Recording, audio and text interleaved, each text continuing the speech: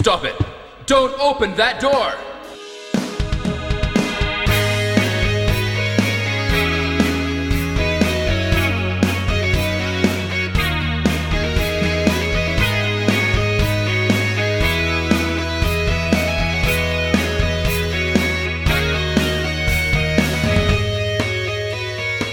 Trick or treat is what you, the listener, says just before having your sack stuffed full of Masters of Unlocking goodness. But you attentive treat beggars will notice I didn't specify whether or not this podcast is a trick or a treat. The assumption is a treat, sure, of course. Traditionally, treats are delivered on Halloween, but maybe this is a trick, and you're really just listening to Polykill. You're not listening to Polykill. You're listening to Masters of Unlocking, our Halloween episode. And there's lots of scary stuff going on here in the studios of Caleb and Scott. I'm Caleb, and with me is Scott. And the spooky things involve perhaps a crackling voice or two, which is really just chalked up to my internet connection getting murdered. And which is scary, I guess, in and of itself.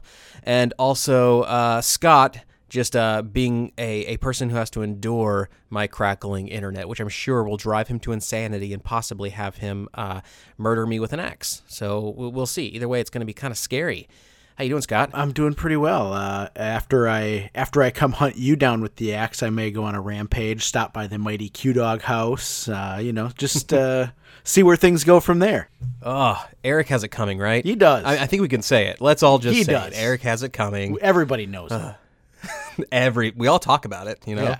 Our group chat that's literally called "Don't Show This to Eric Ever." .com. .com. Oh crap! Now he knows about it. Well, that's okay. He doesn't I'm listen. not very good at keeping secrets. Well, so I think it's been a couple weeks, obviously, since we've talked, and I think a lot's probably been going on. This episode, we're going to talk about some spooky stories that are happening in the game of news, in the world of gaming news, I guess is probably a better way of saying that. So we're going to be talking about Bethesda's anti-Nazi stance, which is I think we can all, well, hopefully, up until recently, I think we could have all agreed that Nazis were bad, and now I don't want to get political, but there are some people out there that apparently don't think that Nazis are bad. This is America, Caleb. We can't agree on anything. That's very true. That is very American to not agree on stuff. At least it is as of late, Or maybe it's probably always been that way, I think. Well, I tend to blame the launch of the Discord app. It seems to all sort of coincide with the rise of Discord. Well, it is called Discord, so I guess that would make sense. What else? Oh, we're going to talk about what happens to your Steam account when you die. I bet a lot of people don't think about that, or they think about it in terms that are incorrect, so that'll be fun. My God, I hope it becomes undead. It will. We're also going to talk about possibly what a company that wants to replace textbooks with video games. I'm all for that.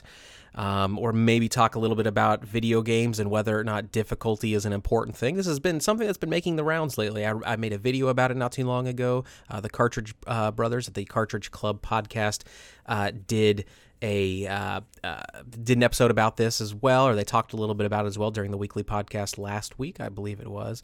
And then maybe we'll even touch on the ESRB, see what they're up to. They're up to some shenanigans, I hear. So, with that all being said, Scott, I want to start by asking what you've been playing lately, because you've been playing some games. I'm looking at the list here, at least one game that I am very, very interested in because I've never played this series. I mentioned in our last episode that I was just getting ready to start Ys 8, Lacrimosa of Dana. And so I've been playing the ever-loving crap out of that game for the last 2 weeks. I will say last week I didn't get a whole lot of gaming in. I was traveling all week to a friend's wedding and then back home to see family. So I actually did a lot of Switch handheld gaming, which was actually the first time that I played the Switch in handheld mode at any length. And I enjoyed it. I had a lot of fun with it. I prefer it on the big screen, but I took Mario Kart 8 with me. Well, I took a bunch of games with, but I actually only ended up playing Mario Kart 8, unlocking tracks and hanging out, showing it off to friends and stuff, and had a great time with it. I'm a bit torn about the fact that the Switch is seemingly just being release after release of Wii U games, but the fact that the Wii U didn't sell all that well, there's quite a few pretty awesome games on it, so I'm glad more people will get to experience them in the long run here. But Ys 8 is where I've spent most of my time. I'm about 50 hours into it now, and I'm really enjoying the story. This is actually only the second Ys game that I've played. All the Ys games follow the adventures of the same character, Adol Christian. And throughout the game, there are obvious references to Adol's previous adventures, so playing this one has really prompted a desire to go back and play some of those previous games in the franchise. One of the things I really like about the series most is that Adol's adventures are twists on historical and literary settings, and I'm a history nerd. My undergrad is in history, and like you, Caleb, I'm an avid reader. So now while I'm really enjoying the game, I love the mix of action RPG gameplay, JRPG artwork, and Western civilization mythological ties. One area where the game has been pretty fairly panned is in the Western localization. Interestingly, just this afternoon as we record this, I read an article saying that Nihon Falcom, the developer, actually apologized for the localization, and they're working on a complete redo of it, which will be released as an upcoming patch. Yeah, text and voice acting and everything. So that's crazy. Yeah, no doubt. Props to them on it, because some of it really is laughably bad. And not even just minor things. Some of the major place names on the island, and I won't get into spoilers here, so I'm not going to get any details on it, but some of it is really pretty bad. Mm. Has there ever been a situation where a game has embraced the long-standing tradition of having American games be very terribly localized? I know it seemed in the 8-bit, 16-bit era, there was a lot of bad localization, and primarily that was due, I think, to space constraints. There was only so many characters and so much memory to store in a cartridge, so they had to get creative, and that's where I think U.S. Kids growing up in North America anyway got really familiar with shortened versions of words, and they just sort of became the words like HP instead of hit points. That was just... they were called HP. I don't think I knew that HP stood for hit points until I was like in college or something. I thought back and I was like, oh yeah, that does make more sense than just HP. I just thought HP was what it was called. So I know there's other probably less egregious examples, because I'm sure most people listening are thinking, Caleb, you're an idiot. But I promise there were other situations where that it wasn't so obvious that it was an acronym. It was just sort of a shortened version of a word. And I wonder if a game's ever, just to have fun, sort of embraced that. I know there was a book written published not too long ago, that was just full of funny translation errors, and there's always the congratulation stuff that people talk about and I wonder if it would be fun to see a video game that just embraces that, and sort of the entire dialogue is just badly localized dialogue on purpose. That'd be kind of fun. An entire game in English. Exactly, yeah. And it would just, and maybe that's, and other races and things like that in games often have their own language, and it would just be great if one of them was just terribly butchered English. I don't know. I think it'd be fun. I think it'd be a fun little callback to the restrictions of yesteryear. Yeah, I kind of like the back before games could get patched, and those things would sort of just become iconic. We wouldn't have. The internet never would have had All Your Base Are Belong to Us if games could have been patched back in the late 80s, early 90s. Exactly, and that's actually the title of one book. I don't think that book was specifically about bad translations, but I think the one about bad translations is called something like all your bad translations are belong to us, or something dumb like that. So I haven't read the book myself, but I'm a huge fan of video game books and video game related books, as we will talk a little bit about here when I get into my playlist. But so Lacrimosa of Dana is pretty good. You say it's being your... What was the first Ys game you played? The first Ys game was Memories of Celceta for the Vita, which is actually considered the canon version of Ys 4, because the previous two releases of Ys 4, Mask of the Sun and Dawn of Ys, weren't actually even done by Nihon Falcom.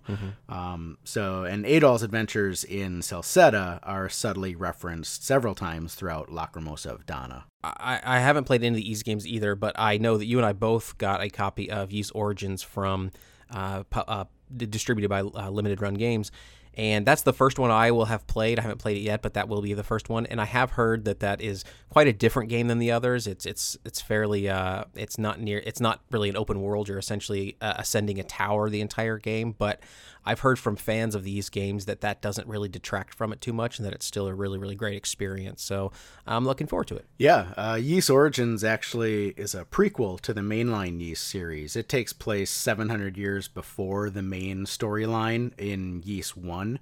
And because of that, it's actually the first Ys title not to feature Adol Christin as the main character. My copies of Ys Origin from LRG actually just showed up today. I ordered all of the various versions, of course, because I'm a limited run collectaholic or whore. Frankly, they went a little overboard here with a collector's edition bundle and standard releases with cover art variants for both PS4 and Vita. Yeah, the PAX, I think PAX is the cover art variant on that, right? Yep, there's actually 2 standard release cover variants for both PS4 and Vita each, because there's a reversible cover art and half were sealed one way and half the other. But then yes, the PS4 version actually had a third PAX cover art variant as well. So with the front and back cover arts for both systems, the third PAX cover art for PS3, and then the 2 collector's editions, there's actually 7 versions of Ys Origins to collect from limited run games, and that's a little bit crazy. Well, I hope you enjoy yourself opening those boxes, but not opening the packaging. Right, I'll never open the games. That's just crazy. That's like actually opening your candy and eating it on Halloween. No, you don't do that. You collect your candy. That's right. Let it sit on a shelf, all shiny and stickily. Did you have crazy collections as a kid? I had collections. Yeah, I did have quite a few collections as a kid. Most of my collections as a kid, though, were like action figures. My first collection was Star Wars figures back in the early 80s. And I didn't have a whole lot of those. And then I quickly moved out of that into Masters of the Universe and He-Man. And pretty much had the entire He-Man collection. Every week when I would get my allowance, I would go and buy like one He-Man figure. And that was just what I spent my money on. And then it progressed from there into Transformers and then G.I. Joes. And then I think after that, it was sports cards. I've pretty much at any point in my life, I've always been collecting something. It's so humbling to hear when people have normal collections growing up. See, it's weird. It's strange because I'm not a collector now. I don't collect video games, as I've talked about on this podcast before. Growing up as a child, I wasn't into sports, but I did collect sports cards, and I for a while my friends and I would collect fishing tackle. And we would literally trade fishing tackle like other normal, well-adjusted children would trade trading cards. And what made this even crazier is I didn't really fish. I just thought it was fun to have fishing tackle. And some of my friends did fish, not all of them though, so I wasn't the only crazy weirdo, but some of them did fish, and they knew what lures were better and things like that. And so they would always, it was the equivalent of like trading a Bo Jackson rookie card back during Bo Jackson's heyday for just some no-name player. They would, really pull one over on me when they were able to, give me a salt crawler for my crazy weird jig, and it was the strangest thing. And at the time, I guess I didn't understand it, but it was about the time when most kids might be like collecting rocks or something like that, and for some reason it was fishing tackle. It was the strangest thing. And then I moved on to, I loved anything that was I should take pictures of my office actually at home, my game room at home, because the walls are actually covered in framed sort of shadow boxes of just aggregations of things. So for example, I have one frame that's full of just beer labels that I've taken off of beer bottles. I have another one that's completely full of cigar rings. I have one that's full of old cigarette packages, another one that's matchbooks, and then another one that is Kool-Aid packages. And it's just literally sheets of these of trash essentially that I've combined. And I've always been obsessed with that. As a kid, anything that would fit inside a 9-card 3-ring binder page, I would collect. So I had collections of like tea bags. I had collections of like condiments from restaurants. I had collections in high school of condoms, which I think I still have that collection in my basement somewhere, where it's just I filled 9-card 3-ring binder pages with condoms, and I don't know why. And for some reason, I don't collect video games. Isn't that? I need to talk to someone on a couch about that because that's weird. That is a roundabout collecting history. Wow. I know. And when I say it out loud like that, I realize how I can defend the framed collection. So growing up, I was a visual artist and I was always into art and that sort of stuff. And I've truly believed that, art becomes art when it's framed and presented, right? When you purposefully put it on display and there's an audience to receive it, those two things are integral for art. So I loved the idea of framing anything because by simply the act of framing something and hanging it on a wall for others to see makes it art. And so it's sort of my weird little high school kind of emo way of saying this trash is art. But at the same time, I think it looks really cool to have a ton of things together in a frame. So while you may have collected weird things, while normal kids got together and like traded their sports cards, I would give you this card for that card. My friends and I, we would get together and we would gamble for them. So we would take one of the commons. One of the popular choices was a 1989 Topps Rich Yet card, who was a pitcher for the Cleveland Rich Indians. Yet. And we just liked his name. But it felt like every pack of cards you opened, you would get one of these Rich Yet cards. It was just like, it would almost like came with the bubble gum in every package. So we would take these common cards and we would tape them to cardboard boxes, and we would basically shoot bow and arrows at the box, and we would all gamble like one card per round, and then whichever kid would get closest to Rich Yet center of the card, then they would get like that haul of cards, and then it would rotate and go around, and everybody else would ante up, and then it would be another round of shooting bow and arrows at the baseball card. That's awesome. Yeah, that's awesome. I actually just ran into, when I was back home last week, I ran into one of my friend's parents whose house that we actually used to do this at, and they had just remodeled their house, and I asked, so is there room in the new addition for archery contests in the backyard? And apparently they had never actually known that we were, at this point we were probably like 7 shooting, full strength bow and arrows across their backyard and running around back there. I'm sure today's parents would have a conniption if their 6-year-olds were doing that. I think what you need to do is we need to combine those pastimes of video games and shooting arrows at collections. And I need to visit your house sometime. We need to line up all your video games and just shoot arrows at them. I think why not? As long as we can also shoot arrows in all of those condoms. They wouldn't really be that safe now, would they, after that? I will. Okay, before we move on to what I'm playing, we're at the very beginning of this podcast. We haven't even started yet. So all of that list of things I said at the beginning that we would talk about, I was trying something new this time by getting the listener primed for what we would talk about. Who knows if we'll actually get to it? But before we go, I have to give one bow and arrow story. And I didn't realize until fairly recently, looking back on this, how absolutely ridiculously insane this was that my friends and I did this. So we only did it once, but it was for about an entire afternoon. And I know I'm setting the story up, but I promise you it delivers. So I had a friend who lived kind of in the middle of the small town I grew up in. I grew up in a small town of about 4,000 people, and it's a pretty small town, but he lived in a fairly dense neighborhood of this small town. Right next to his house was an open field that was probably about a quarter of a block big. But other than that, the whole neighborhood was pretty like any standard neighborhood, right? So we'd use this field for playing football and things like that. It was sort of the neighborhood spot to play football and that kind of stuff. Well, one day his parents were out of town and we went over and he took his dad's like compound bow, like one of those really sort of big, not just standard long bows, but very complex compound bow. We took it outside and we wanted to, just kind of shoot it around, have target practice or whatever we were doing with it. And of us being kids, of course, we're not strong enough to pull back this compound bow. That's insane. We were probably 6 or I would say like 9 or 10 at the time.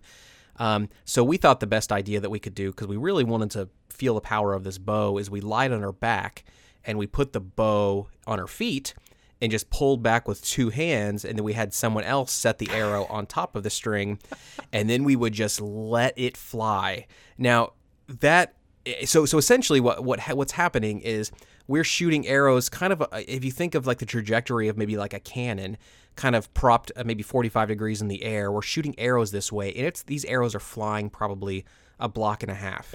And they're just landing in people's front yards. They're just landing in people's backyards. we went and found most of the arrows, sure, but there were a few neighbors who probably woke up and saw arrows sticking out of their front yard and thought, this is who is trying to kill me. We could have easily killed someone. Like, it's not out of the realm of possibility that we could have killed someone very, very easily. And I thought about this fairly recently, and just it had this weird moment of panic where I realized I could have been in juvenile hall and prison my entire life because we just wanted to shoot an arrow and and see how far we can make it go. Like, it's just insane to think that that's what we did, but we did. Yeah. Nobody ever accused us of being intelligent, Caleb. That's right. Speaking of not being intelligent, my playlist, the stuff I'm doing when I should actually be doing more smarter things. I'm playing Golf Story on the Switch, which I know you're not a digital gamer, and if it's digital, you kind of ignore it, which in this particular case, that's a shame because this game is super, super, super duper fun. It's super fun, super charming. It's the golf element originally pulled me away. I don't really care about sports games, even sports that are only tangentially sports like golf.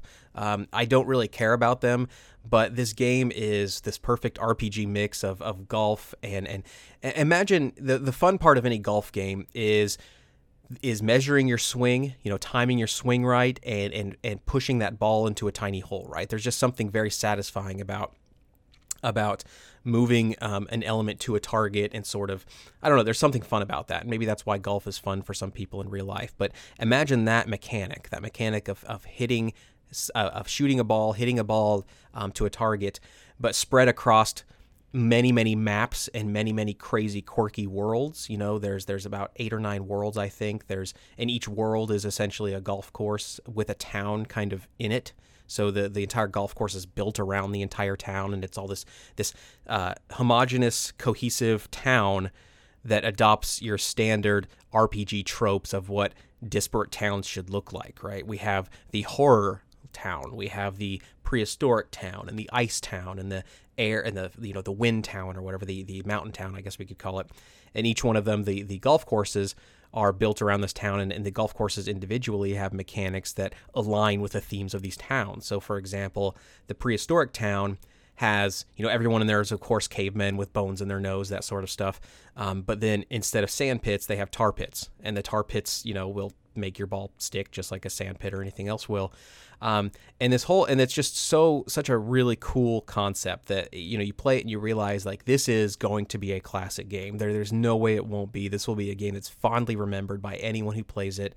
And I'd be surprised if at some point it didn't get some sort of physical release. If Nintendo ever loosens its opens the ability for companies to print games in the same way that PlayStation does for limited run games, that sort of stuff. This would be one of those games that has to get a physical release. It's that good. So I absolutely love it, and anyone listening, I highly recommend it if you have a Switch. Nice. It sounds really cool. It's very cool. On the opposite end of the spectrum, I finished the game Virginia, which had all the hallmarks of games I love. Walking simulator, check, love those. Story-driven game, check, I love that. Sort of a mysterious visual pleasure, check that. But it sucks. So, not one that I recommend. It just wasn't good. I'm sorry. It got a lot of nods when it first came out.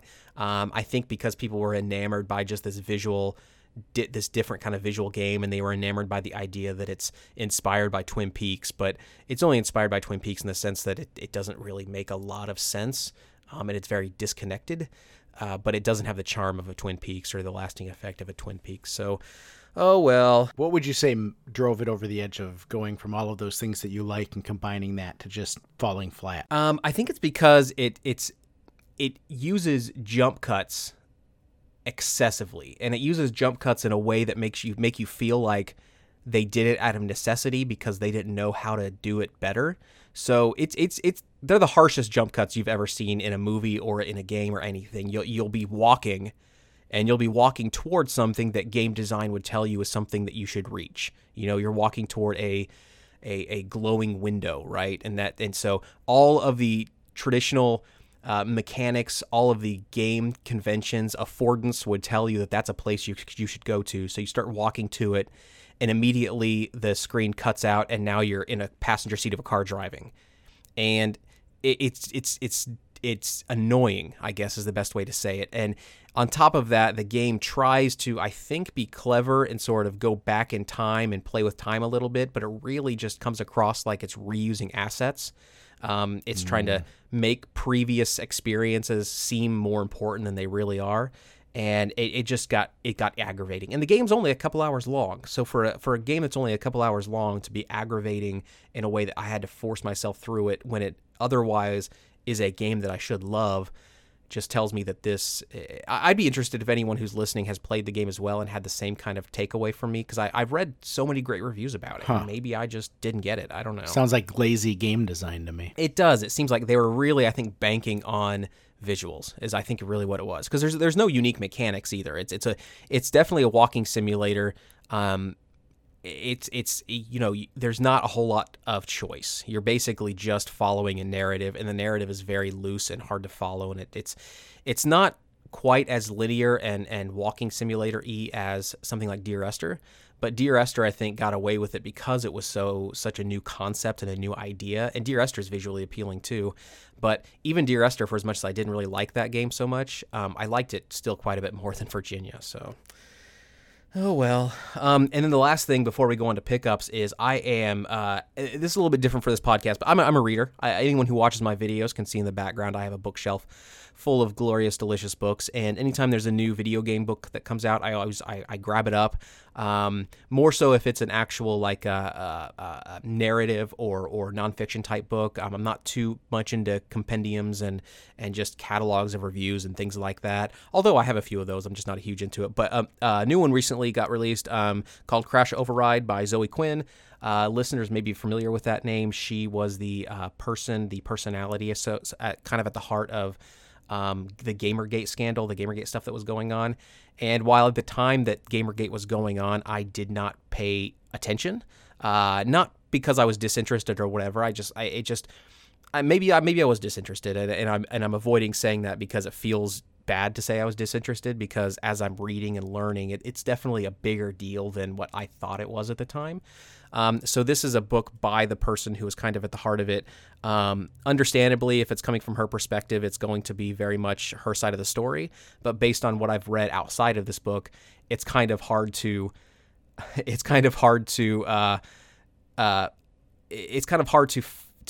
put stock in a story other than her own.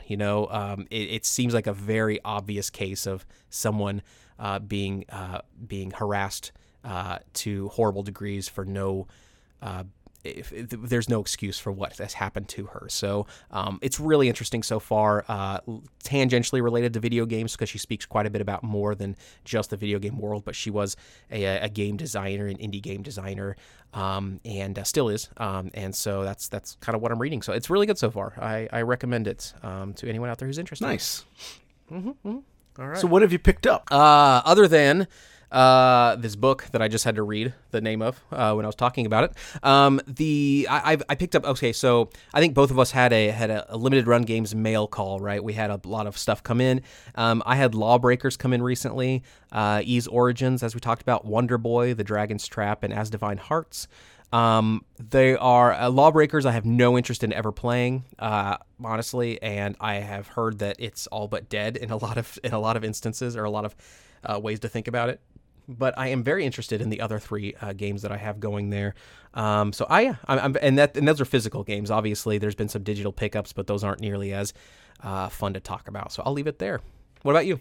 So I picked up. I did get an SNES Classic. Nice. It was sort of surprising. Now I had mentioned before that I had pre-ordered one of the European ones, but that I would have liked to gotten a North American one, because obviously that's where I have the nostalgia and that North American Super Nintendo look. And I was out in Denver when the system was released last Friday for a friend's wedding. And I was looking around. I happened to be off that Friday morning, so I stopped in at a few game stores just as I was driving around. Didn't see any. Didn't get in line, at Best Buy or Target or anything. So I wasn't really expecting to get one. Didn't find one, and then later that day, a buddy on Twitter pinged me and said, hey, did you get one? And he actually happens to live in Denver. And I said, no, I didn't get one. I'll just look later. And he said, hey, I got an extra one. Are you interested in it? And he gave it to me for cost. Really cool of him to do that. So mad props, Matt Elston. He's at Bass Hoggy on Twitter. Give him a follow. He does a lot of pictures about his game room, and he's actually he does a lot of clay work too, a lot of pottery stuff. So some cool. He does that on a different Twitter handle though, but you can find that at his Twitter, Bass Hoggy. So thanks again, Matt. Much appreciated. Yeah, nice. It's always cool when collectors look out for collectors. It's cool to meet people in the community. And we had never actually met. We just know each other through Twitter and being gamers on Twitter, which is shocking because before I really got into social media, I actually lived in Denver, and we apparently lived like 10 minutes away from each other. So oh, wow. That's a small world. And considering I'm not a collector, I would have sold that thing to you for like 3 times the amount. Yeah, I'm an you're ass. just a dirty money grubbing capitalist. Scary indeed. Woo! Oh yeah, Halloween. Right, I forgot. Right. It all comes back to Halloween.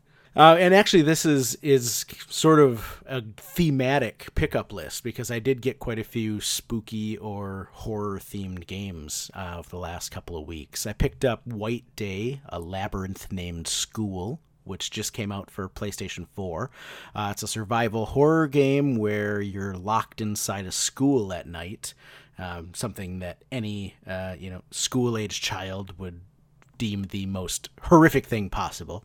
And you are hunted by a killer janitor and haunted by the souls of the dead. With a subtitle like that, how can you go wrong?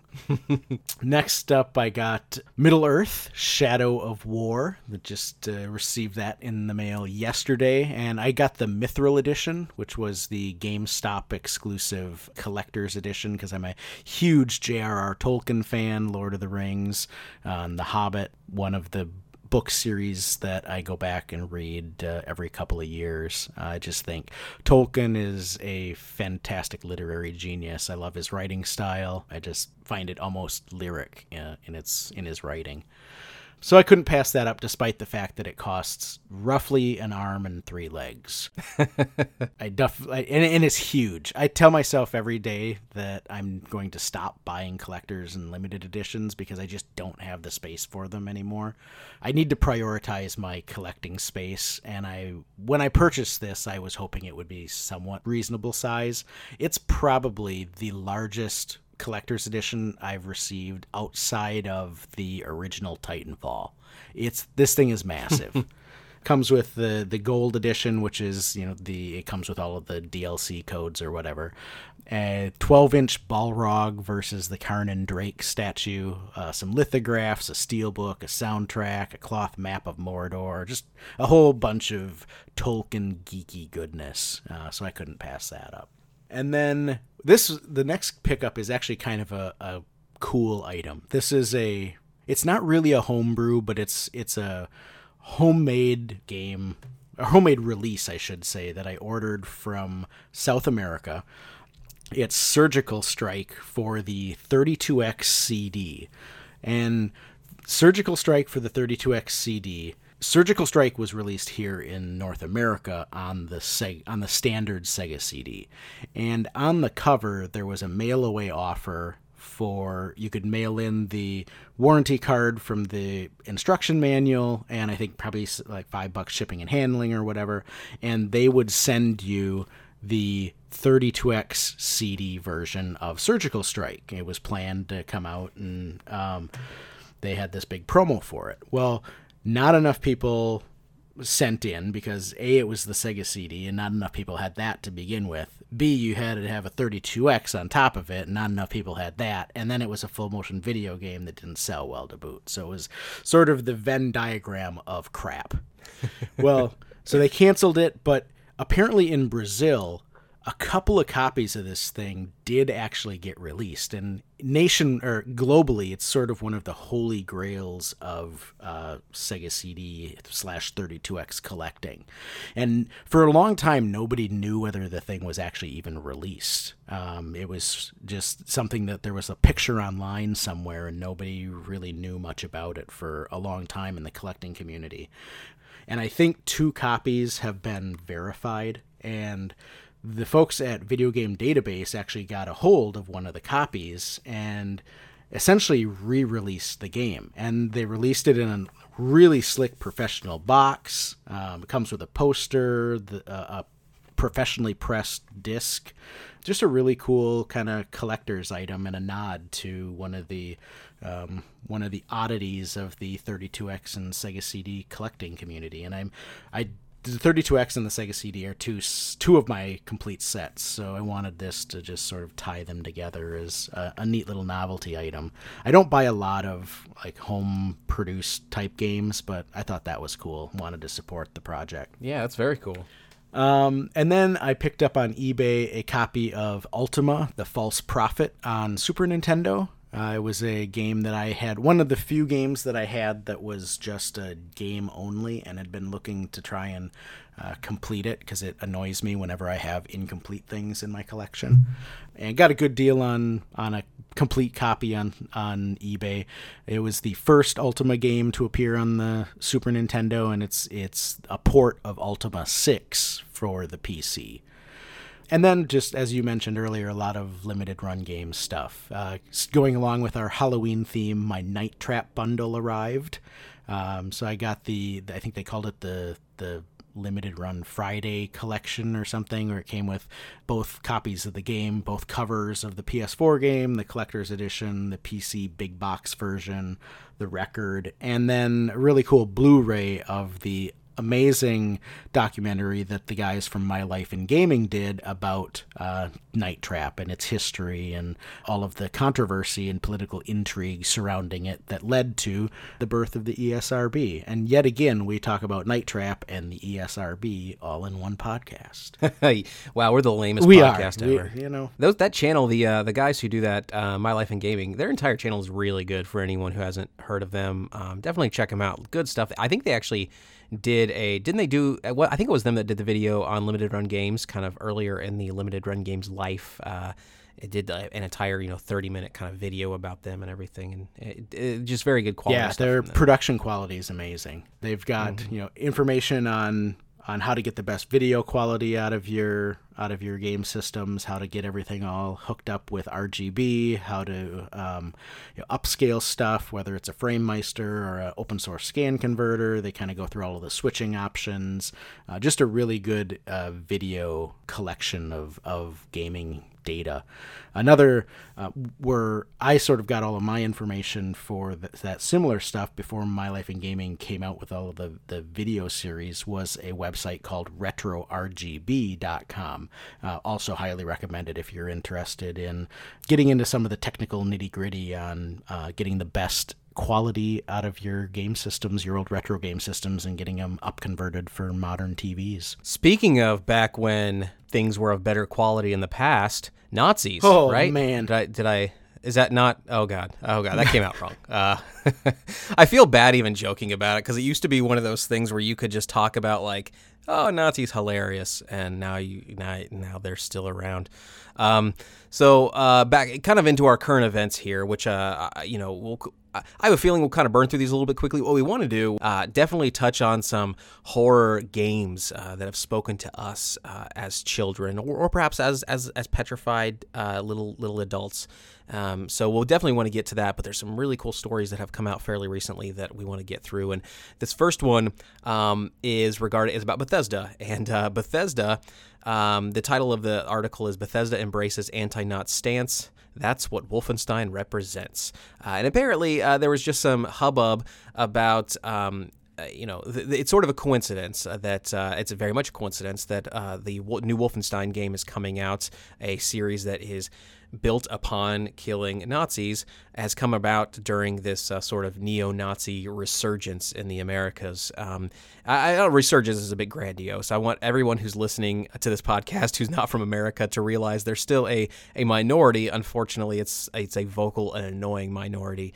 And so it's sort of this coincidence, right, that this is happening. And some people are claiming that Bethesda somehow is leveraging this atmosphere for their own marketing gains, apparently not realizing that video games take years and years and years to develop. So that's obviously not the case. But what I love the most about this entire story, this entire thing, is that Bethesda, being correct in the matter, is they're not trying to apologize for it. They literally say in this article that I don't have that quote up right now, but they literally say something like, when it comes to Nazis, you can put us in the "we're not a fan" column. So they're sort of making people realize that, like, you're crazy, right, for thinking that we're doing bad by saying that Nazis are bad. Like, how is that really a story? So I just thought it was really nice. I love it when a company is willing to, I don't want to say be apolitical or sort of, push the boundaries. In a way, this is what they're kind of doing by not backing down to pressure. So it's pushing boundaries in that sense. And I love when a company does that, especially when it aligns with my beliefs. So maybe I'm being selfish there, but I think it's fantastic. They've been pretty vocal about this on social media. Their their vice president of my marketing and PR, Pete Hines, is who you were quoting earlier, and he said, when it comes to Nazis, you can put us down in the against column. Yeah. He also said, I think he told Game Industry, he goes, we don't feel it's a reach for us to say Nazis are bad and un-American, and we're not worried about being on the right side of history here. And it's so, I mean, we're laughing, but the fact that it's a story to begin with is crazy. But, I don't think we're going to solve this problem here on this podcast, but I thought it was, in fact, I can say with confidence that we're not going to solve the problem here on the podcast. If we did, yay for us. But when this game actually comes out, we will definitely solve some Nazi problems as BJ slaughtering some evil German butt. I can't wait, man. October 27th is going to be a terrible day for my health. This and Mario Odyssey coming out at the same day. Plus, The Fractured But Whole comes out in just like 5 days, I think. So, and the 27th is also the day pre-orders for the iPhone 10 come out. So that day is going to hurt my wallet significantly. Oh man, I guess it's times like that when I'm glad that I'm not an Apple fanatic. I don't hate Apple by any means, but just never really grabbed onto the stuff. But I love that people are passionate about Apple. I'm actually not an Apple fan either, but I do like the iPhones. They're actually the only Apple products I use. I feel the only thing an Apple computer is good for is like propping up crooked stools. But for some reason, I just like the simplicity of the iPhone. I prefer it to Android. I just like that it's more locked down. I don't have to think about it. Yeah, that's fair. That's fair. And I actually read just today a story. This is not video game related at all, but it's freaking phenomenal. So I'm going to evangelize for it as much as I can. Google just released headphones that are translating headphones. So they actually will translate incoming audio live. That's amazing. Time, which is crazy pants. Yeah. I don't know when they were being released, but there's stories out there, so it's definitely a real thing. It feels like one of those things that should be a hoax. Right? Like, there's no way that technology exists. But yeah, it's totally real. Man. It looks amazing. The minute they come out, I'm buying one and flying to Japan. Oh yeah, do it. It's also when you have them plugged into your phone, and I don't know if this will be an independent app that Apple would have access to or not, but I know the Google Translate app, I think it's the Google Translate app that will actually speak your words as well. So whoever is talking to you can actually then hear, interpret. If they don't have headphones, for example, then they can kind of hear what your speech is going to be. So I think that's freaking. I'm still too much of a weenie to actually engage anybody, let alone somebody who doesn't speak my language natively in public. I just avoid people. So it'll never serve my purposes, but I still think it's freaking amazing. Anyway, just wanted to give everyone that. So let's talk a little bit more about death on this spooky Halloween episode. Yes. Tombstone it up. About what happens to your Steam account when you die. And I think a lot of people probably assume that your Steam account, along with any other sort of online account would be giftable in a will, or would be able to be passed along to other people when you die. And apparently that is not the case at all. I was very surprised to learn this. You're more involved in the legal world, and by more involved, I mean I'm not involved in the legal world at all. Are you? Is this anything that you even had any concept about? The fact that digital, at the heart of this thing, it's basically you're not able to transfer your rights of your digital games to someone else. They belong to you and you only, and it really doesn't even matter if you write it into a will. They belong to you, and once you die, your assets, your online assets associated with Steam accounts, that being games, software, that sort of stuff, dies kind of with you, and you can't pass it along. Is this a common thing in the world of law? Do you know? Yeah, non-transferability of digital assets is actually fairly commonplace. When it comes to licensure, for our purposes anyway, they broadly fall into two categories. The first being transferable, meaning that you, as the person receiving the license to use the game, or the licensee, have the right to reassign your license to whomever you choose. And then the other category, obviously, is non-transferable, where you're really only licensing the right to access the content for yourself without any ability to assign or transfer that right to another. The vast majority of digitally distributed games, whether it's Nintendo, whether it's Steam, PlayStation Network, Xbox Live, the vast majority of them fall into the latter non-transferable bucket. And frankly, this gets to the core of why I'm such an ardent non-supporter of digital content in the first place. You simply don't have one iota of ownership rights over what you've quote-unquote purchased. In fact, to even use the words buy and purchase is a misnomer. It's really a misnomer when talking about the vast majority of digital content. Leasing, licensing, or even renting would really be a much more accurate turn of phrase. At the fundamental core of property law here in the U.S. and elsewhere is that ownership equals the ability to transfer that ownership to someone else. Ownership essentially equals transferability. If you don't have the right to transfer something, then you simply don't own it. So ultimately, in most digital game transactions, you're paying for a non-transferable and revocable license. And that last part is important too, the revocability. That means that the publisher, the actual owner of the content, is letting you use the game until either A, you die, or B, they just decide to not let you use it anymore entirely at their own discretion. Whichever one of those comes first. The revocability part is actually kind of timely because Nintendo just announced that they're shutting down the WiiWare store at the end of 2018. And while I think you can purchase games on it until the end of March 2018, it's going to go away completely at the end of 2018. And there's a lot of exclusive content on the WiiWare store that's not available on any other platforms. So really, once Nintendo shuts down the WiiWare store and completely disconnects you from the ability to re-access items that you've already quote-unquote purchased, your accessibility to those items are really tied to the stability of your hardware.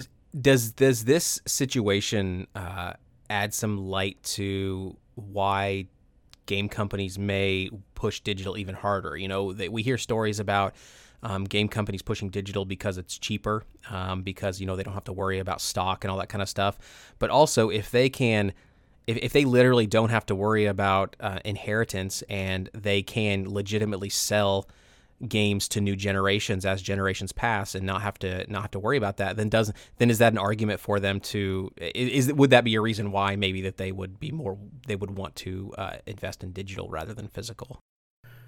Well, I think that's part of it, but really the whole you can't bequeath your digital library thing is just a corner case of the larger prohibition on any form of rights transfer. And frankly, I think that's probably an unintended consequence because it's really a tiny slice of the pie that publishers are really trying to protect. Now, I don't buy for a second that the primary reason for publishers pushing digital distribution has anything to do with physical media production costs or supply chain simplicity. Now, no doubt those are both big benefits of digital distribution for publishers, but the far bigger benefit to them is abolishing the secondary market. And by secondary market, I mean the used games market. So for years, publishers have wanted to kill the secondary market. You could Google, how much revenue do used games generate? How much do publishers dislike used games? Things like that. You'll find articles going back into the early 2000s and even the 90s. It's been a long time nemesis of the game creation community. They've tried and failed to abolish the secondary market on a legal basis based on intellectual property laws on several occasions and failed. But they will definitely succeed with digital distribution because, by and large, there is no way to buy and sell used content for digital distribution, anything with digital rights management on it. DRM, like Steam or PlayStation Network or Xbox Live or the Nintendo Virtual Store. Now, some people will wonder, well, how much of a problem is this, the used game markets from a publisher's perspective? Well, it's huge. Now, some estimates have pegged the secondary market represents anywhere from a quarter to a third of the entire game industry from a revenue perspective. So that's anywhere from $2 to $3 billion annually, and that's all revenue that publishers are missing out on completely. So to step back a little bit here, if you purchase a $60 game new from a retailer, any retailer, whether it's your mom and pop store, Best Buy, GameStop, whomever, the store itself is making about $5 to $6 on that sale at best.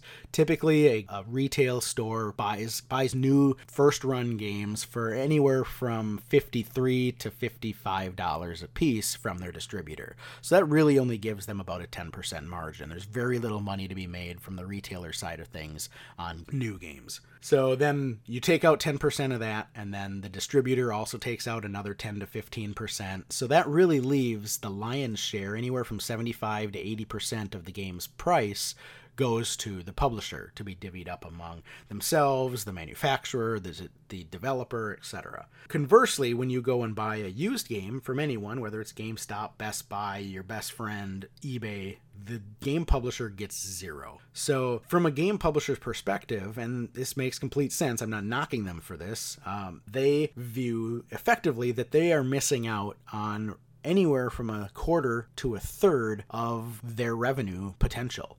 And by abolishing the secondary game market, they can claw at least a portion of that back. From a game publisher perspective, they don't particularly care if the game buying universe shrinks a little bit. There are a lot of people that buy used games specifically because they can't afford new games. And I think that game publishers really don't care much if those folks fall out of the ecosystem because they're not generating money they're not generating revenue off of those folks anyway, outside of potential in-game purchases. How enforceable is it really, though? I mean, when it comes to passing along your account when you die, so giving your entire account over to someone, that seems like they couldn't really enforce that. Obviously, transferring rights as you're still alive, maybe back and forth between accounts, that can be locked down pretty easily. But if you give your password to someone when you die, does that ultimately catch up? So when some entity finds out you're dead, it will ultimately trickle down to getting your account shut off, or is it even realistically enforceable? I think it's tough. I mean, you could definitely do that. I think they can do some things to get around it, like detecting name changes when new credit cards are issued. But if you're not going to purchase anything new on that account and it's just like a legacy account, I think it's tough to enforce. But I think the non-transferability, the not being able to pass it on in death is just a small subset case of the overall reason for it is so that you don't sell individual titles from your account and create that used aftermarket. I think this is just a corner use case. That makes sense. Well, let's talk about another death, sadly. A company that wants to murder textbooks with video games. So we'll link to the full article. We're running up on time and everything, and I want to make sure we get to all the good stuff. But I bring this up. It's a company that does exactly what it sounds like. They want to enhance the learning experience, really replace the existing learning experience of reading textbooks and that sort of thing with a more interactive video game approach. Think this has been happening for a while with the whole edutainment industry. But my primary question here, I think, is that I want to know why edutainment has remained such a novelty, because it feels like it has. It's always that's just an edutainment game. That's just an edutainment game. I have a hard time believing that that's directly correlated to the quality of the game, that all edutainment games are just bad games. I just have a hard time believing that, even though maybe most of them are. I don't know. So why has it remained such a novelty, this idea of using video games as a form of education? Is it because they've always been associated with entertainment and it's just really hard to diverge that? But then again, we have things like documentaries, for example, and documentaries would be, I think, the motion picture version of edutainment, and those are very highly well respected. So do you have any thoughts on that, Scott? And if you don't, that's totally fine. I'm just curious. Oh, I have thoughts on most things. Not many of them make sense. But, oh no, you made sense. I think 3, 4, maybe 4 times. So I think we're good. Almost once every other episode. So I'll take it. I think some of it is just labeling bias. Now, there are plenty of games that are educational, but are not commonly labeled as edutainment. Just off the top of my head, Company of Heroes, Rome Total War are great ways to learn about military history. The Civilization series is a great way to learn about economics on a macro level. Football Manager is a great way to learn about sports business. I think the problem is really that many publishers who set out to make an educational game really focus on education first and gameplay second. You could kind of liken it to how in the dawn of the CD-based game industry with Sega CD, 3DO, etc., game developers really tried to make everything full motion video to the detriment of the CD media, the CD-based media's capabilities in general. Those games are crap not because they have full motion video, but because the gameplay itself was a secondary consideration to this shiny new bauble of the technical capability of full motion video. There are plenty of Sega CD games that use full motion video in a great way to enhance in mid-level clips or enhance the sound, things like that. I liken that to edutainment games where the focus isn't on gameplay but on the education factor itself. Primarily. I think it probably largely has to do with economics. And you'll find that most of my thoughts on things go back to economics. But I think that with game development costs ballooning, especially for high quality titles, taking out the retro indie scene, I think there's not a lot of... You have primarily school districts are fighting for any dollar that they can get just for infrastructure and things like that, and have to really go to bat for any incremental dollar that they spend. And I think that while more dollars are being spent on technology, I think things like this sort of get backburnered as nice to haves, but we don't need that.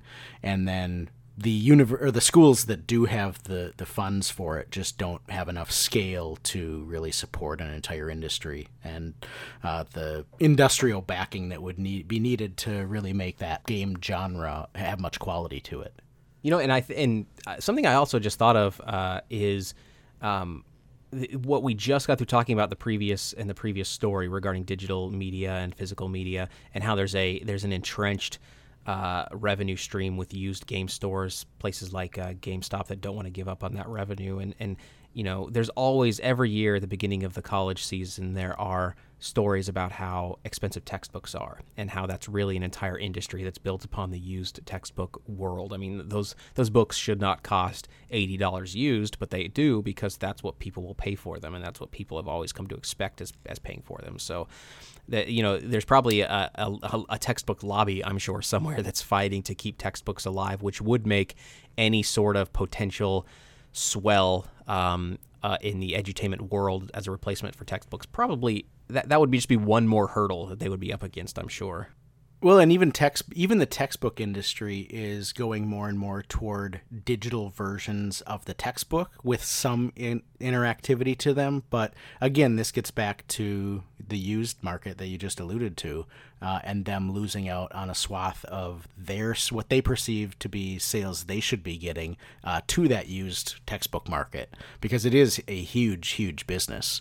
And every little bit that they can make a digital textbook not transferable, that's another sale that they'll get next semester to a student who may have purchased a used copy. So let's move on from this textbook conversation, because frankly it's boring the shit out of me. And let's talk about, just because they're textbooks, not you're not boring. Just because I was talking. No, I feel like I have to qualify that. Sometimes I've been accused of my humor or my statements being dry, I guess, when really my intent is entirely for them to be offensive. So I hope that comes across. Well done. I appreciate your candor. Good, you jackass. So let's talk about there being no such thing as a hard game. So again, I mentioned earlier, I made a video about this. The Cartridge Club podcast, the Cartridge Bros made a podcast about this.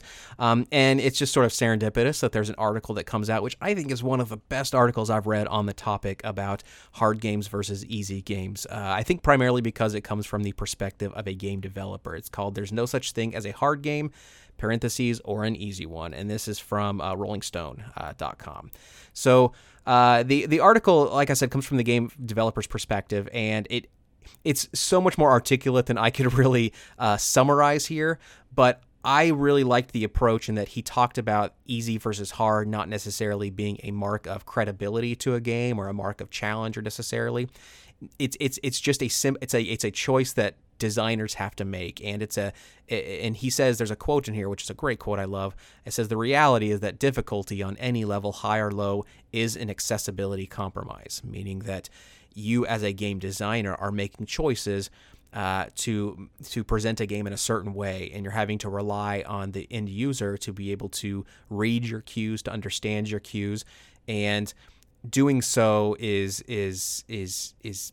difficult for designers to do, and it's so therefore it being difficult to do definitely makes it it forces it to be a choice. And the other, I thought, very interesting thing he mentioned here, which is something I will use till the day I die, to talk about how hard games aren't better games, because I'm a fan of easy games. I've talked about this before. But the designer in question here actually said that making a hard game is actually much easier to do than making a easy or normal difficulty game. You can make an obstacle difficult and hard to get past very easily in a game. And balancing that with a player's willingness to continue and willingness to move forward is it's a very difficult balance. And so I love this article so freaking much. So do you have any thoughts on it, Scott, or is this something where I might just be married to the topic, and therefore I want to share my lovely topic wife with the world? I found it very interesting, and I kind of found it interesting from a perspective of growing up. I played a lot of D&D, and all through college we had a group of friends that would get together and play D&D, every week, every couple of weeks. And that was always a hard thing for whoever was running the game to manage, was the difficulty of each campaign. And I think this article does a good job of putting that in perspective, and how it's easy to, throw a player up against a million monsters or a million impossible tasks, rather than trying to walk the line between making something challenging and while maintaining the fun and the accessibility to it. Mm-hmm. So for all of you out there who think easy games are lame, you can shut your stupid face. P2. P2. Sorry, Man, I think got you got something caught in my throat. Yeah, I think got some caught in your throat. That's okay. I'm glad you got it out. It seemed like it was fairly easy to get out, and you're alive because of it. So yeah, it worked out well. It's a good thing that was an easy task for you to do. Oh. So I didn't even need a cheat code. If you had died, could we have, of course, choking on the fake thing you were choking on? Could we have blamed P2 for that? Because he feels like easy shouldn't be a thing, and you could have died if it wasn't so easy to remove that clog from your throat. So yeah, but the good part would have been my entire game library is transferable. That's what we've learned, right? It wouldn't go to P2 though. Probably F not. that guy. No. Let's give it to Eric Jeez. instead. P2's even worse than Eric. I mean, I can't believe I said that, you know? God. We're going to need a new domain. Okay, last story before we get to the main event, which is all of our horror game stories, which I'm really excited about talking about. So this is probably going to be a quick one because I don't have necessarily any skin in this game, but the ESRB says that video game loot boxes do not qualify as gambling despite there being some similarities. And I thought this was interesting because it has been a topic as of late.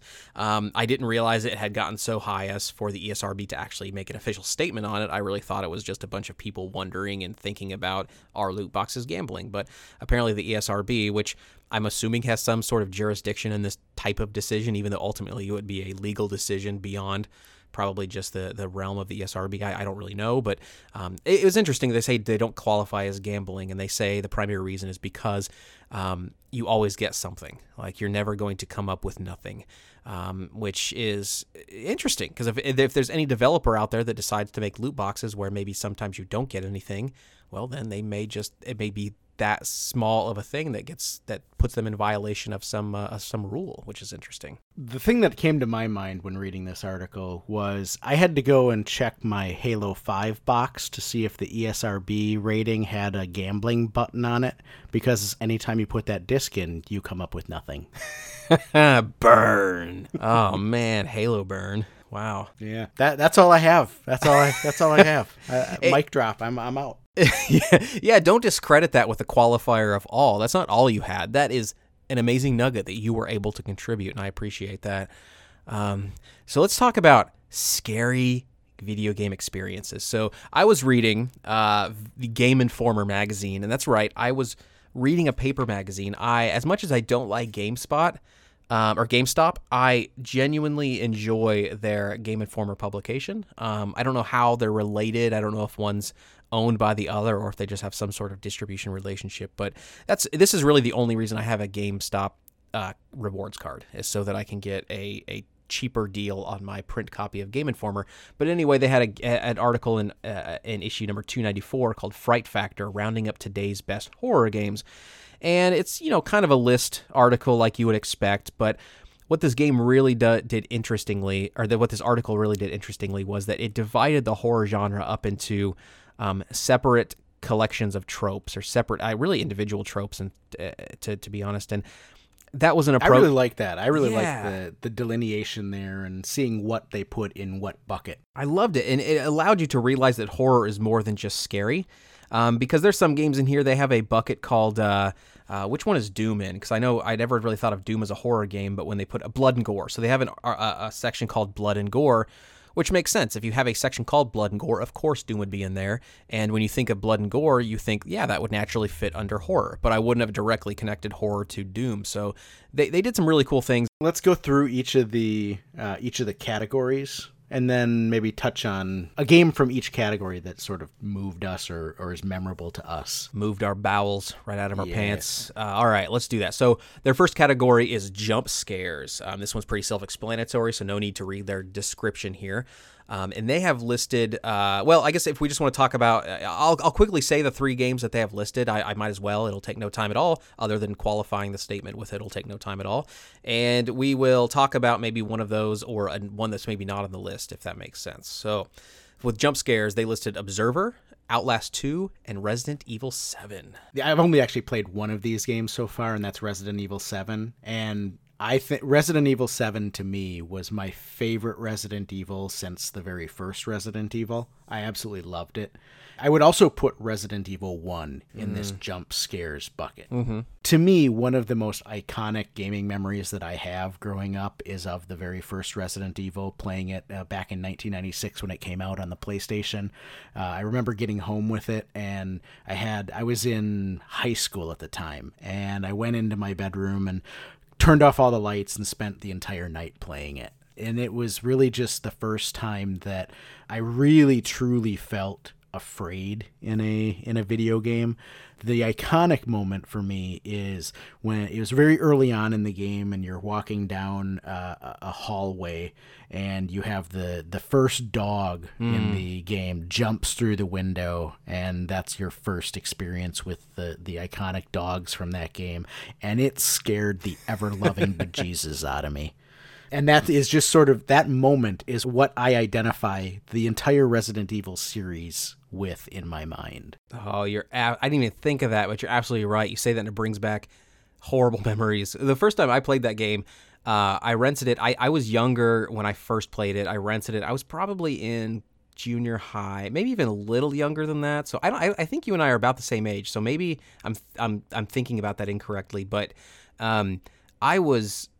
I hated it. I didn't understand what it was based on the cover. I didn't read a lot of video game magazines at that time, didn't have a lot of video game knowledge, or didn't keep up on it necessarily, other than Nintendo Power. I was avid Nintendo Power reader subscriber, and so this game obviously didn't really register there.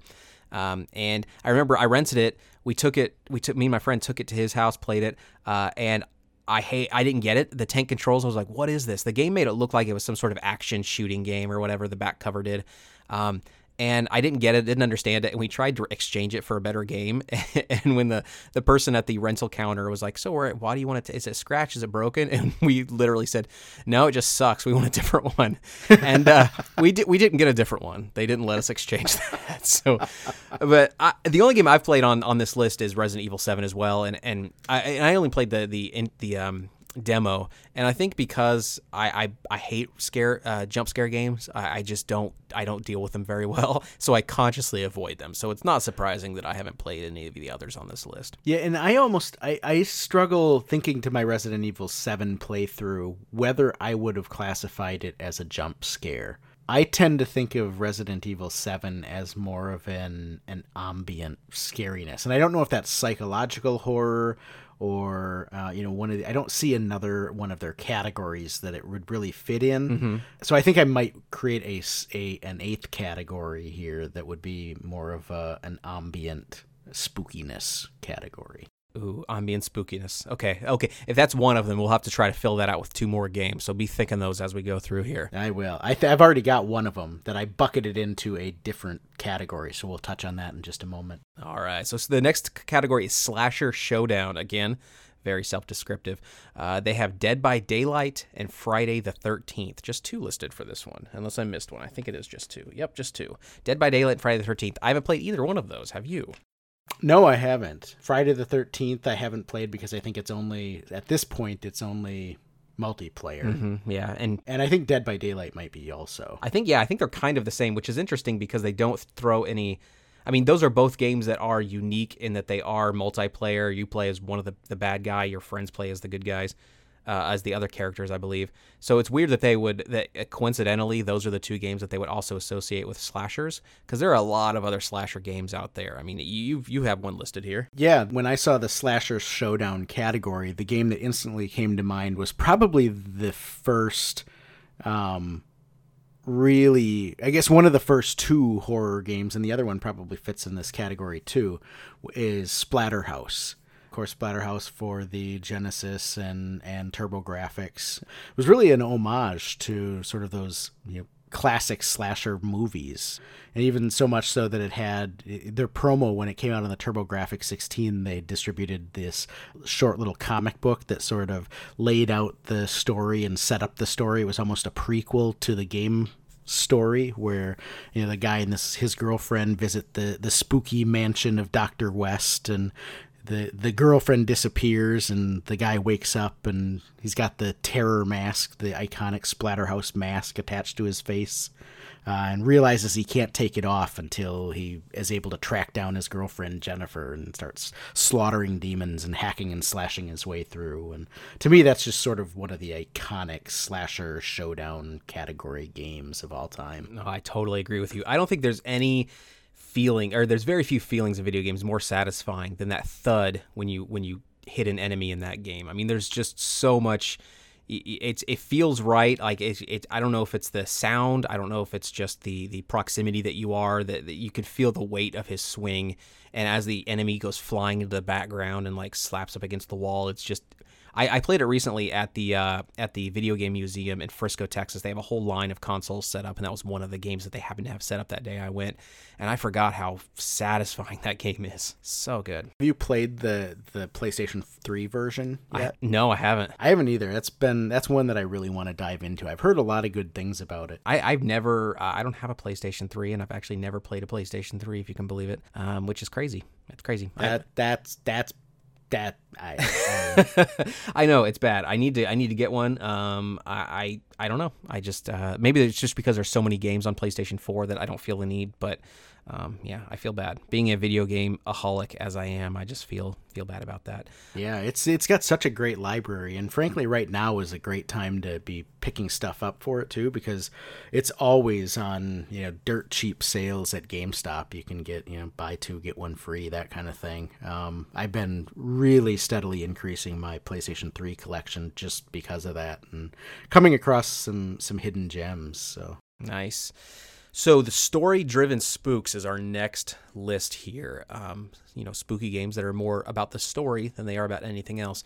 The games they have on the list: Until Dawn, which to me that seems a little bit too on the nose for story-driven. I mean, that's I don't know. I guess it's scary. The Vanishing of Ethan Carter and What Remains of Edith Finch. Those last two games I've never played, but have really, really wanted to. Until Dawn has been on my, I'm going to play that next after I get done playing, fill in the blank, whatever I'm playing now.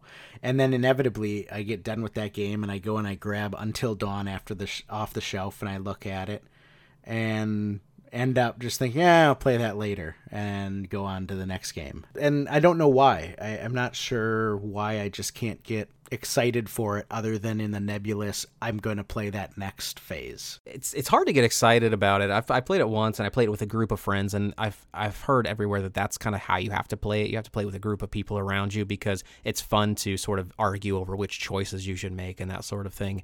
I honestly think that playing it alone, and hopefully this won't be a nail in the coffin for that game for you, but I've heard, I feel like playing it alone will be very difficult to do. So take that for what it's worth. So I added to this list a wonderful little hidden gem called Kolot, which came out, it wasn't released in the US, but PS4 being region free. Thank God for that. Yep. It's an European release, I believe. Yep. It's so good. Oh my God. It's a game that just nails the story-driven spook factor. It's a game that there were times during the game that I felt like it was a terrible game, as weird as that sounds. But ultimately, it was one of the highlights of I played it last year, and it was absolutely one of the highlights of that year. I love that game. Tell me a little bit about the story. This is one that I imported. Yeah. And got it a couple of months ago and haven't dived into it yet. So I'm very interested in it. Yeah, it's sort of it doesn't tell you much. It's one of those games where you learn about the story by picking up fragments of things and you find things around, but your entire environment is essentially you at base camp on a snowy mountain. And it's a first-person perspective. You're kind of walking around, and there's no guidance whatsoever in this game. It doesn't tell you where to go, what to do. It's all based on affordance and seeing things, sort of assuming that, hey, this lighted tower is probably where I need to go, so let me travel down this direction. And you start to see images, these sort of ethereal red images. You'll see red footprints in the snow, that sort of thing, which kind of alludes to the spookiness going on. And ultimately, you have to just explore this map and collect these. It's collecting something. I can't remember what it is. I think maybe it's some form of map or paper or something like that, to sort of solve the craziness of what's going on. And I've never played a game before that gives you so little, but you still are able to figure it out without. I think I had to look online maybe once or twice to kind of figure what's going out. It has the look. If I didn't know better, I would have sworn the developers of Dear Esther created this game. There are elements in Dear Esther where I feel like it's ripped. I feel Kolot is directly ripped from that game. So if you imagine just the wonderful visual appeal of Dear Esther, especially if you'll remember sort of in the cave settings, there were some very, very visually interesting cave scenes in Dear Esther imagine if those were in a horror game and a creepy game with snow and everything, and it's just a wonderful experience, and not terribly long either. Less than 10 hours, I'm pretty sure, if I remember correctly, but I don't know. I can't say enough good things about that game. Definitely a hidden gem. I guess there were two things that really drew me to import it, not knowing much about it. One was that it was a pseudo sort of survival horror type game. I just love the genre. And two was that the cover says that it's narrated by Sean Bean. And I love me some Sean Bean. Yeah, there's not a ton of narration, unfortunately, so you probably won't, get that much benefit out of it from that perspective, but still very much worth it. If you ever get around to playing it, let me know how you feel. So, well, this may have to replace Until Dawn as I'm going to play that next game. I would vote for that. What do you have to add to this story-driven spooks list? So the game that I have to add to the story-driven spooks list is actually the game that I was thinking about in my category that I made up earlier here, and that is Alan Wake. It's not really a horror game. It's not gory. It doesn't have it's not scary in the traditional sense. It doesn't have a bunch of jump scares or anything like that. It's just really cool, creepy atmosphere. So it's I lump it into that atmospheric horror genre. For anybody who hasn't played it, it's almost like a Twin Peaks style game. It takes place in a little mountain town called Bright Falls. I believe that's our second Twin Peaks reference of this podcast, fittingly enough with our Halloween theme. But when I moved to Denver, I lived in Denver for 3 years, and I was always taken back to this game, Alan Wake. I had played it before moving out there, but I was always returned to Alan Wake whenever I was driving through the mountains and would come across, one of these little mountain towns. Just they're littered all over, throughout western Colorado and the Rockies, and every one of them, I would always just be taken back to, what terrible secret does this community have? I've heard wonderful things about that game. I definitely need to check that out. So next on the list, we have 1, 2, 3, 4, 5, 6 more lists left here. So Hide and Seek is the next one. And this includes, per the Game Informer article, Alien Isolation, Perception, and Slender the Arrival. Once again, a collection of games that I have not played any of those. I played Alien Isolation and thoroughly enjoyed it. It was one of those games that it was early on in the PlayStation 4's lifespan, and I was looking for stuff to play. And I think it was the first Black Friday after it had come out, and I think I got it for like $10 or something at Best Buy, and didn't expect much of anything out of it. I don't think it had gotten great reviews, and that's just off the top of my head. I don't recall if that's correct, but that's my recollection. And it really does play like the atmosphere is the same as sort of that first Aliens movie, where it's just creepy and you're creeping around the spaceship not knowing kind of what's around every corner. And I just thought it did a really good job of capturing the ambiance of the Alien movie. Interesting.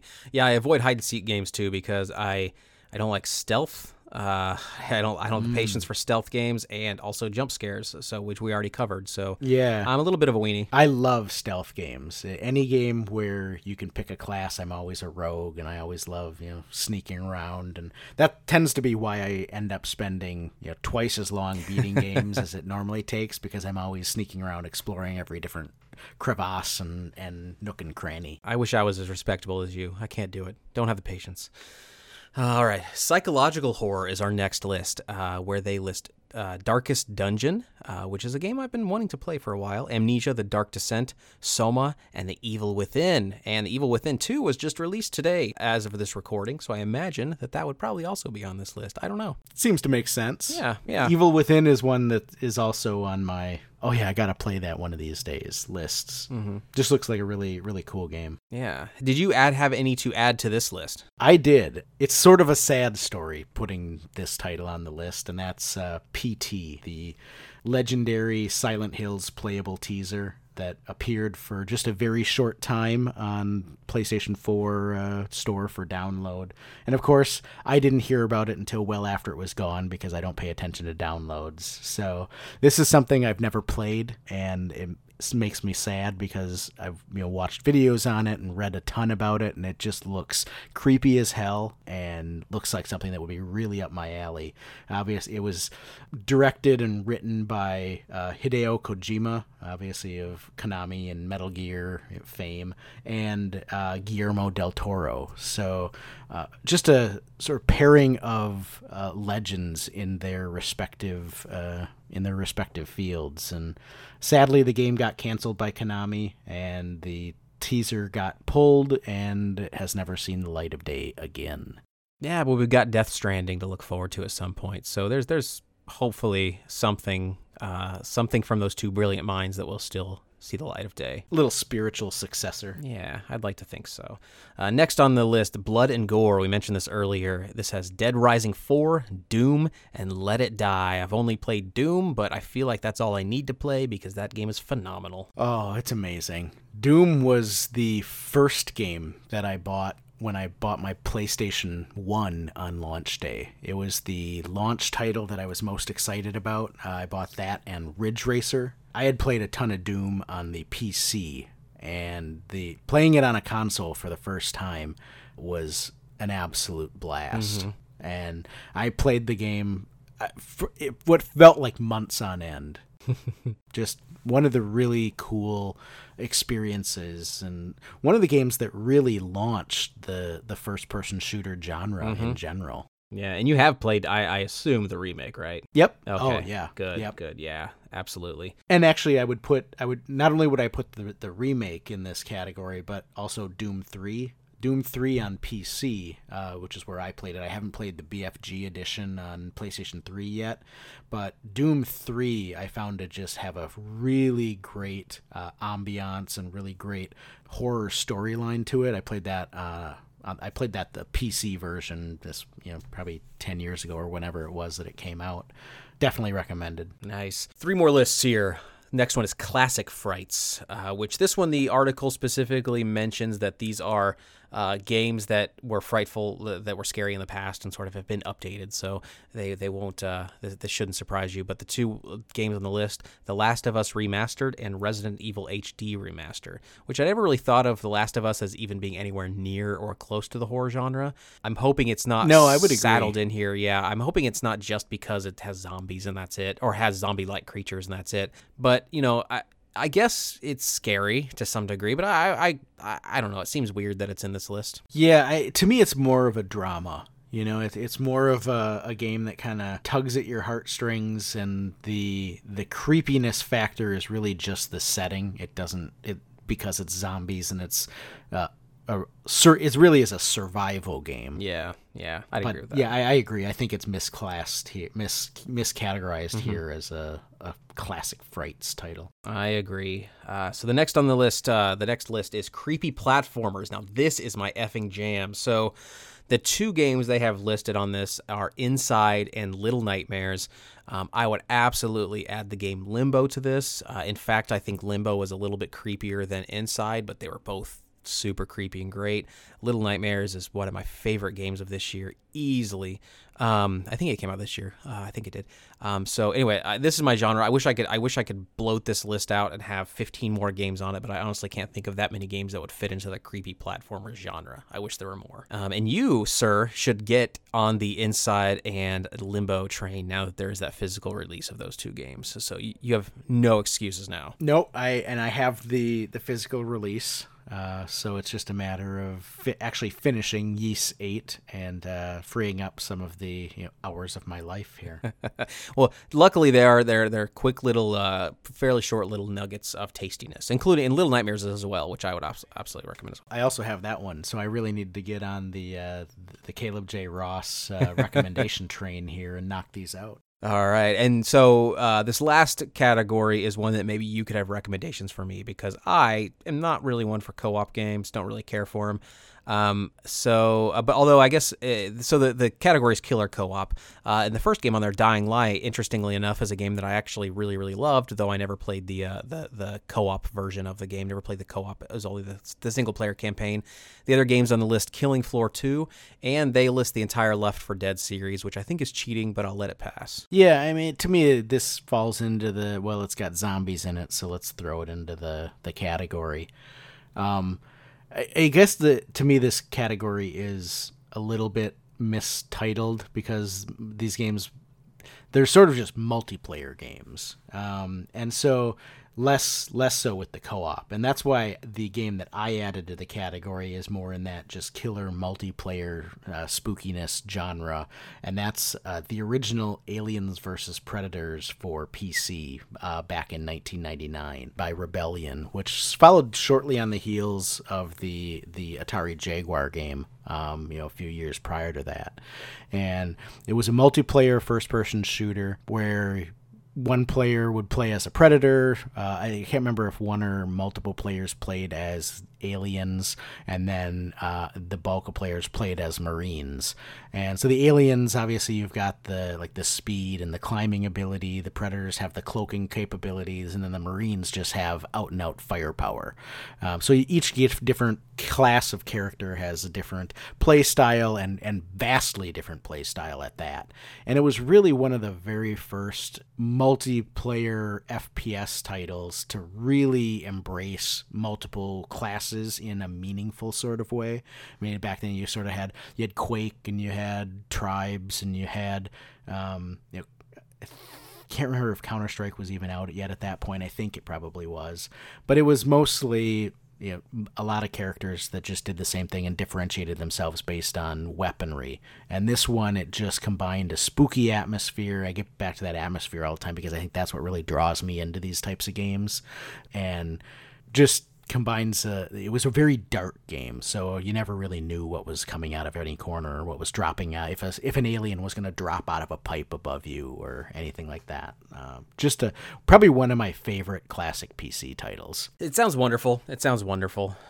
Before I call it quits, Scott, anything else that I forgot? No, I don't think so. I mean, getting into my favorite time of the season here, so yeah. I'm glad we got a chance to do a Halloween-themed episode. I know we have an episode coming out the day before Halloween, but we thought it'd be best to get this out there so that people could get into the Halloween mood and get some Halloween gameplay, some spooky gameplay as we come toward the end of October. Yes, and please, everyone out there listening, send us your recommendations for the best Halloween scary game. Give us any specific instances from your gaming life where you were particularly frightened. We'd love to hear about that. You can reach us at MU Podcast. Is that our Twitter? That's our Twitter, right? It's MOU Podcast. MOU Podcast. I am dumb. Also at VG Collectaholic if you want to get a hold of Scott directly at Twitter, and then myself, Caleb J. Ross, at Twitter, the letter J, all one word. So you can reach us there. You can also find us at mastersofunlocking.com. You can find us on Facebook if you search for that very same phrase. You can find us all over the place, and we really genuinely appreciate you listening to this podcast. It's something that Scott and I really enjoy doing, and this episode I think has been especially fun. And I don't know if it's because we were able to talk about Halloween and all that kind of stuff, or I don't know, it just felt like a really fun, good episode. So I'm hoping that translated to you listeners. Definitely give us a follow, give us a like wherever you find this, subscribe if you're not subscribed, tell your friends about it. That would be super helpful. If you're listening to us myself ramble on thank yous at the end of the podcast, then obviously you must have enjoyed it to some degree. So before we call it quits, anything else that you want to promote or talk about, or anything, Scott, that maybe I missed? I think I got your Twitter there. I got our website, Facebook, all that kind of good stuff. Anything else from you? Just want to touch on the stories from our listeners and the recommendations for the games. Let us know, hit us up, and maybe on our next episode right before on Halloween Eve, we'll read off some of the best user recommendations. The user recommendations are coming from inside the house. Oh my God! Run upstairs!